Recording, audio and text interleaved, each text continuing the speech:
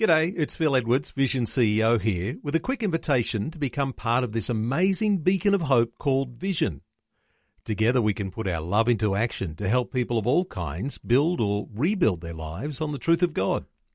Please consider the part you can play during our upcoming Visionathon appeal, remembering that it's your support that makes Vision possible, including this podcast. The story.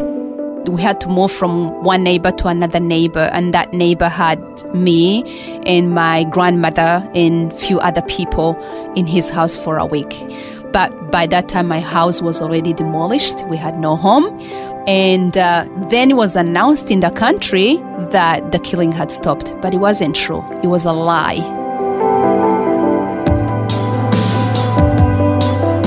Hi, I'm Jimmy Colfax. Welcome to The Story. Well, at 14 years old, Frida Umuhoza went through one of the most horrific experiences you can imagine.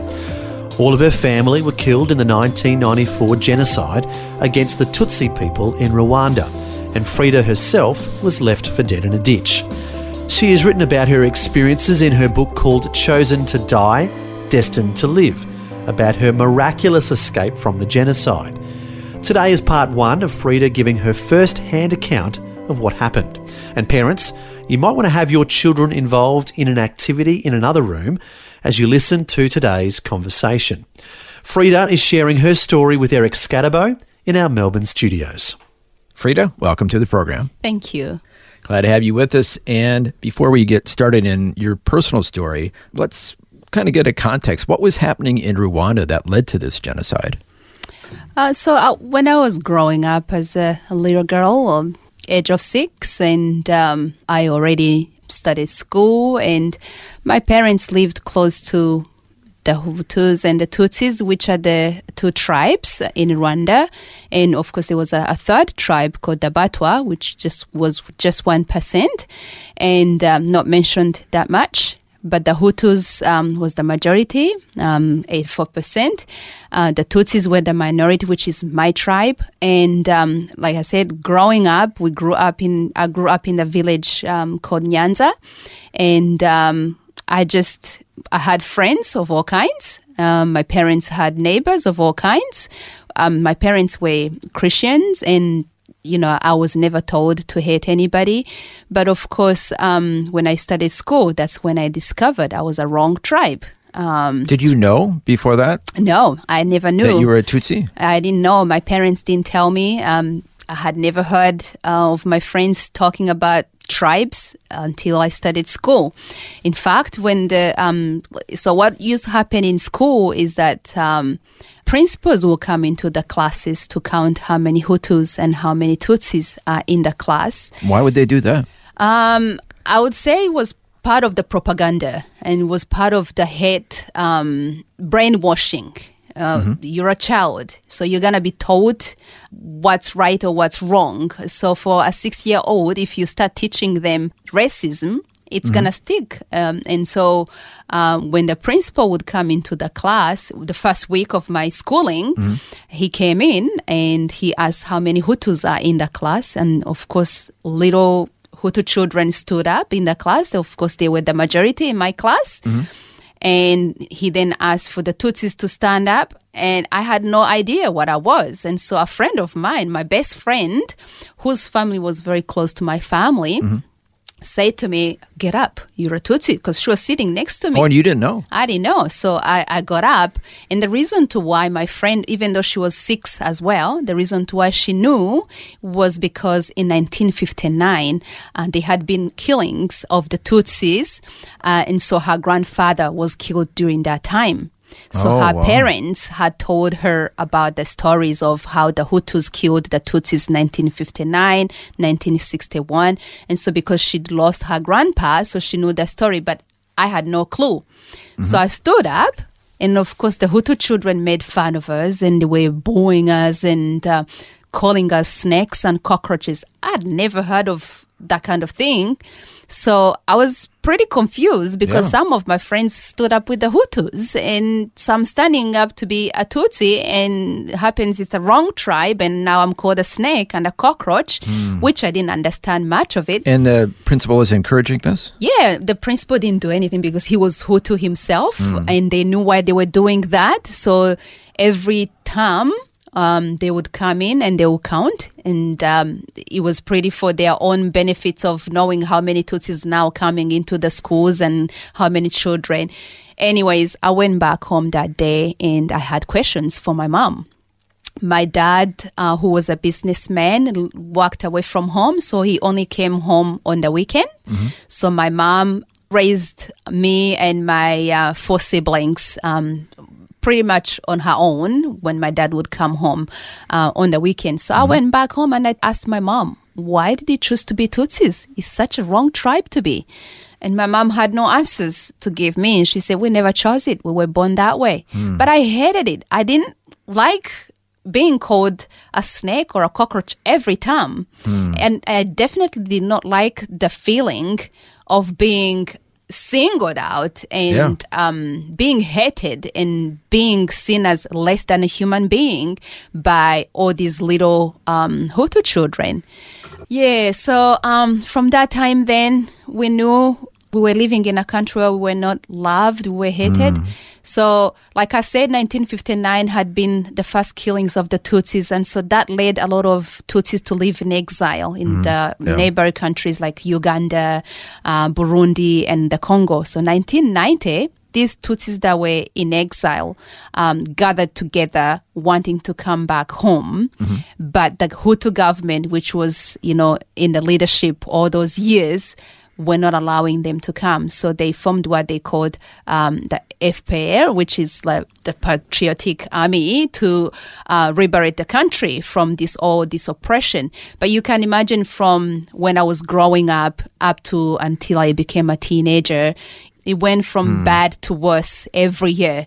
And so 1990, when the RPF, which is the Rwanda Patriotic Front, which is the Tutsi and a lot of Hutus who are not in agreement with what was happening in the country, when they started fighting, then it meant that the killing in the country started in 1990. So there was a civil war? It wasn't a civil war. Now, again, it's a genocide being...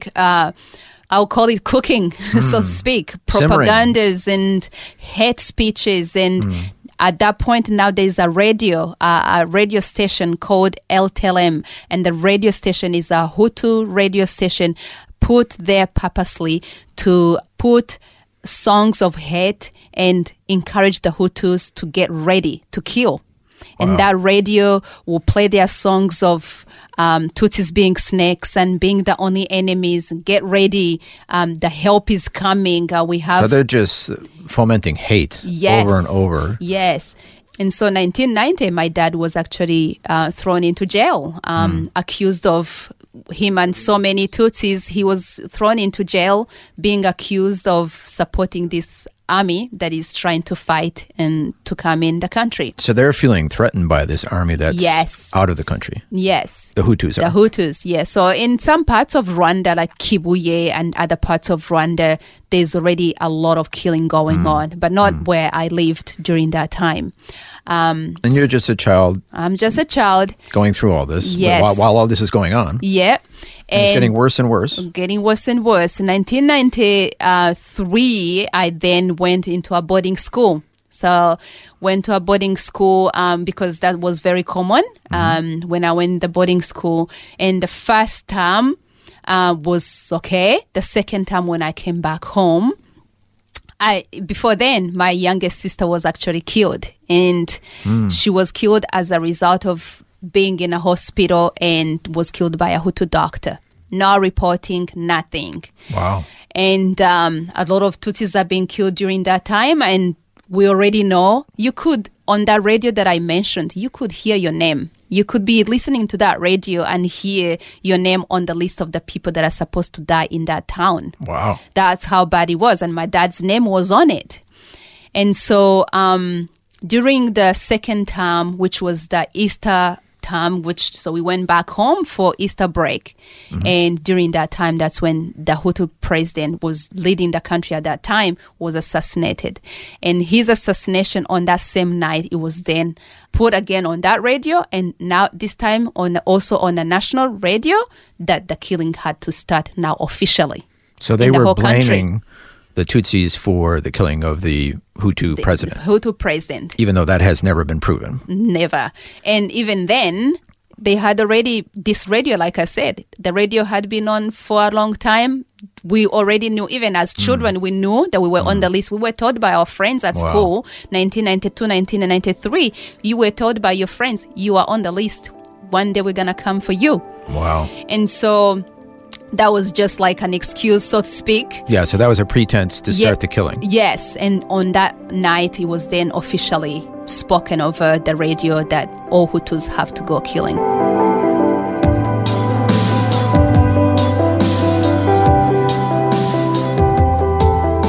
You're listening to The Story. Today our guest is Frida Umuhoza, who's giving a first-hand account of what happened during the 1994 genocide against the Tutsi people in Rwanda. We'll hear more of her story and find out how she survived when we return. The Story. If this program has highlighted something you'd like prayer for, we'd love to pray for you. Call 1-800-PRAY-FOR-ME. That's 1-800-772-936. It's a free call. Or text 0401 132 888. Hi, I'm Jimmy Colfax, and this is The Story. Before we continue, once again, I want to remind you that today we're hearing a first-hand account of what happened during the 1994 genocide against the Tutsi people in Rwanda. And so, parents, today's conversation is not appropriate for younger listeners. Our guest today is Frida Umuhoza, who's the author of the book Chosen to Die, Destined to Live, about her miraculous escape from the genocide. Before the break, Frida shared how the death of the Hutu president in Rwanda was used as a pretense for mass killing of Tutsi people to begin. Now, Frida shares what happened next. Now we had to leave home. We left our home and started hiding in the forest, in the woods, and we couldn't stay home because homes were being burned, people were being killed. You could hear screamings of people being raped and killed everywhere. So we left our home.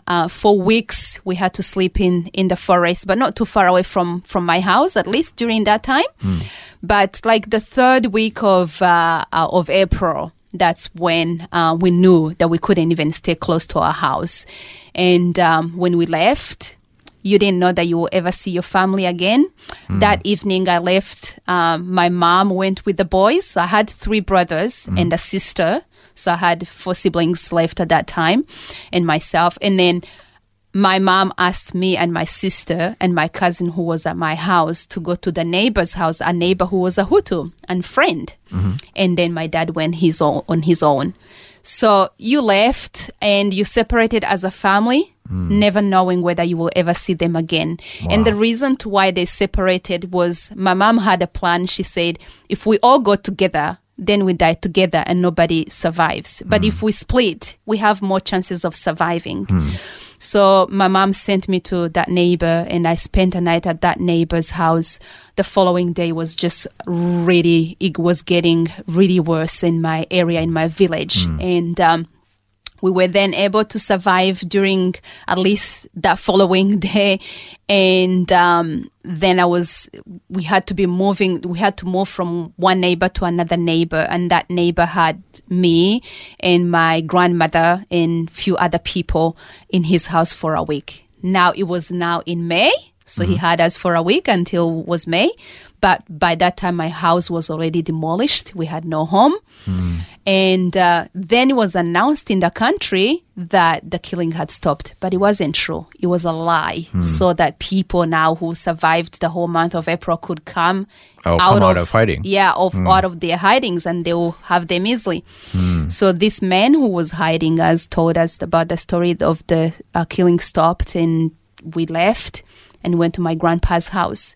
My grandpa was a very godly man, and he was very respected in the community. He used to be a teacher, but also sort of like a community counselor, so to speak. He used to do all the marriage counseling, even though he had no qualifications and everything. But he was a very good man and respected in the area. So they did not want to kill him, but the death they had chosen for him is to just leave him in his house and die over time with no food, no water, nothing, and then kill everybody in the area, and he would definitely end his life, at one point. So when we go home, because we had no home, we decided to go to my grandpa's house, and my grandpa was still alive. He was sitting there reading his Bible, hadn't had any food for days. But I was just very happy to see my grandpa again. Yeah. And on that same day, my mom also came home with my brothers, and she also had 2 other boys of her best friend. And then during that week is when then they decided to come and kill us. And the announcement was made in the area, and they had a meeting. They had a meeting on a Friday to talk about our killing over the Saturday, which was supposed to be on the 7th of May. Now, the 7th of May was also the day of the burial of the president who had been assassinated a month earlier. And so they said that the Tutsis that had survived up until then were supposed to be killed on the same day that they buried their president.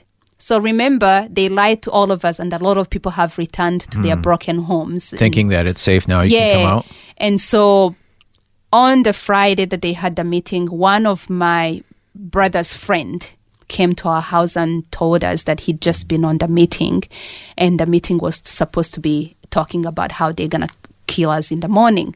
Now, my father also had returned home, but he wasn't staying inside the house with us. He was hiding on the roof because, again, my father, being the one man that they were looking for seriously, accusing him being a businessman, he's been giving, so they were accusing him to be giving a lot of money, funding the RPF.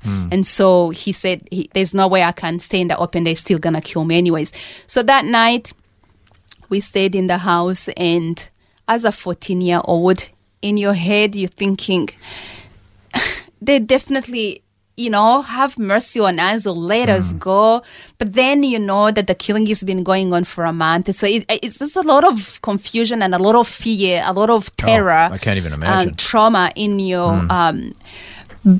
but we prayed. We prayed all night. My grandfather led us into prayer and gathered all of us. We were 18 people in that home. My mom and my cousins and my aunties. He gathered all of us, and he said to us, tomorrow, it's going to be our last day. The only thing we can do is to repent and die. No one is allowed to run, because we've been running for a whole month, because wherever you're going to go, you're still going to be killed. So the only thing we can do is to stick together and die together.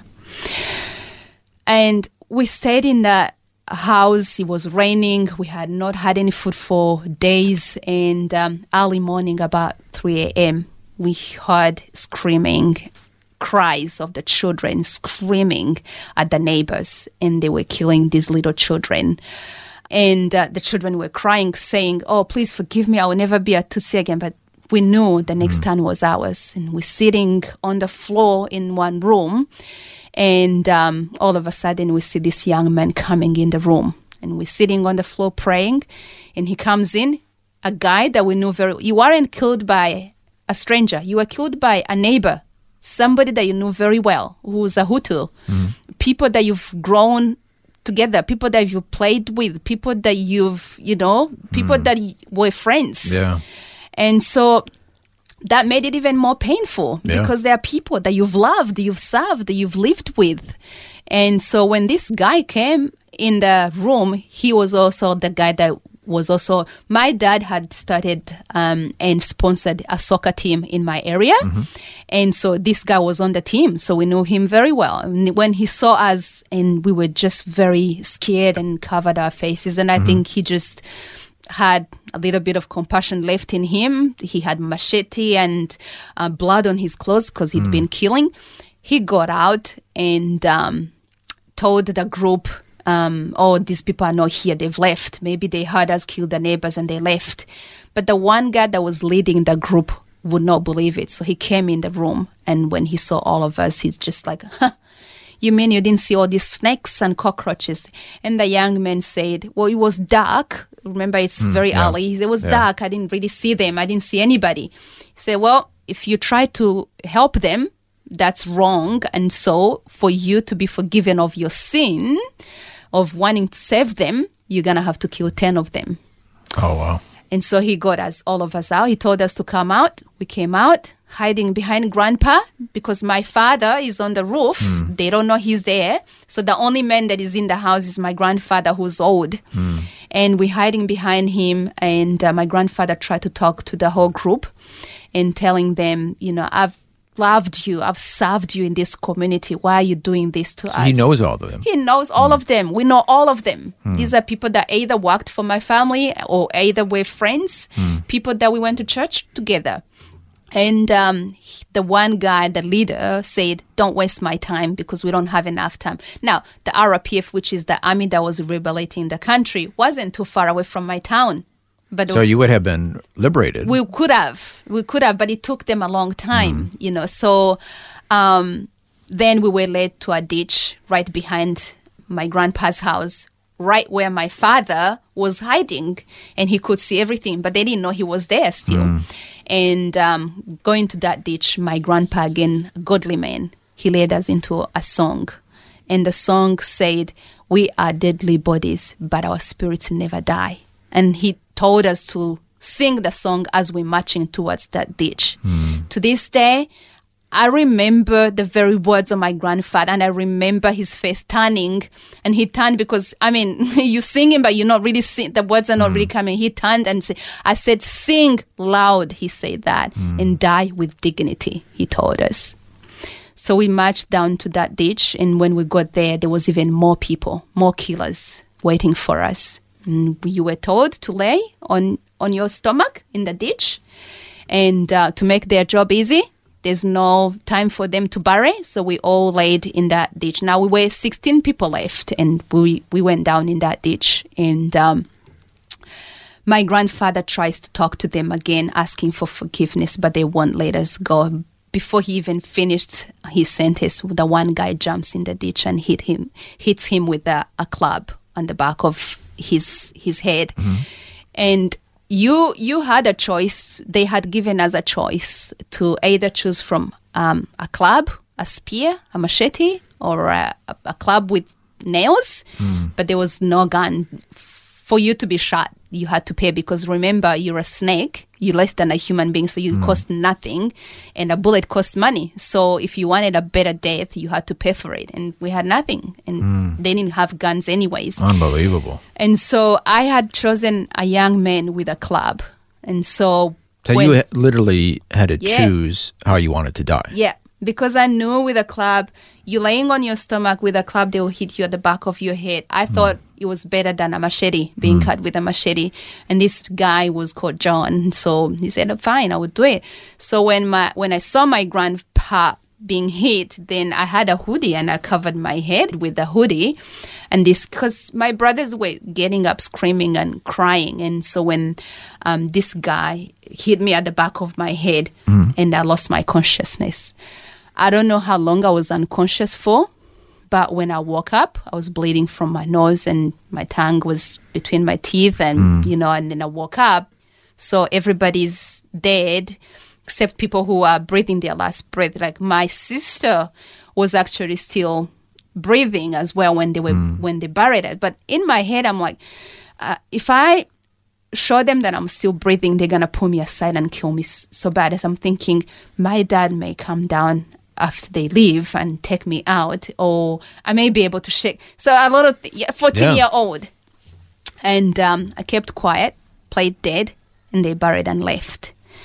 So after they left, all my plans of thinking I could shake I couldn't even move because I'm laying in between 15 dead bodies.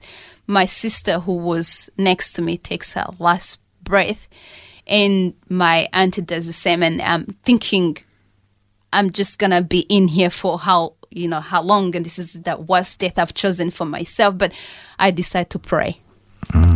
praying the best prayer I've ever known, but crying at the same time and wondering how it actually ever happened, even if somebody will ever even hear me. But God made it possible and brought that lady that was picking bananas in that area, who was a neighbor to my grandpa, and heard me scream and praying. But she ran thinking, it's a ghost. So she ran of fear, and she went and told someone. And the person she was talking to is a guy who actually worked for my grandfather. And he said, sometimes they bury people alive. It must be someone who's still alive. But she says, but it's somebody that voice has been screaming since morning at 3. It can't possibly be someone who's still alive until then, because now it's in the afternoon. Oh, wow. And so he says, I'll still go check. So he comes and finds me alive and takes me out of the ditch. Well, that was heartbreaking to hear what Frida has gone through, literally having to pray like her life depended on it, because it did. Fortunately, her cries for help were heard, and someone was able to pull her out of that ditch. It's something so horrible that it's hard to imagine anyone having to go through it, especially someone as young as 14 years old, being asked how they would like to die. As believers, we know that in dark times like these, God is our ever-present source of strength and comfort.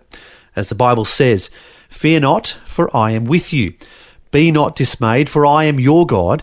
I will strengthen you. I will help you. I will uphold you with my righteous right hand." We don't always understand why terrible things happen to people in this life, but we do know that no matter what happens, the Lord is always with us. As he says, "I will never leave you nor forsake you." Well, we invite you to join us again next time for part 2 of Frida sharing her story, when we'll find out what happens next in her life after the genocide and how she is finally able to forgive the perpetrators. All that and more is coming up next time. Until then, I'm Jimmy Colfax, encouraging you to share your story with someone today. Next time on The Story. I kept quiet, played dead, and they buried and left. So after they left, I decided to pray. Praying the best prayer I've ever known, but crying at the same time and wondering even if somebody will ever even hear me. But God made it possible. Once again, Frida Umuhoza joins us to share more of how she miraculously escaped from the 1994 genocide in Rwanda. Frida is the author of the book Chosen to Die, Destined to Live, about how she was the only survivor in her family and how God has helped her to forgive. That and more is coming up next time. The Story. Just another way Vision is connecting faith to life.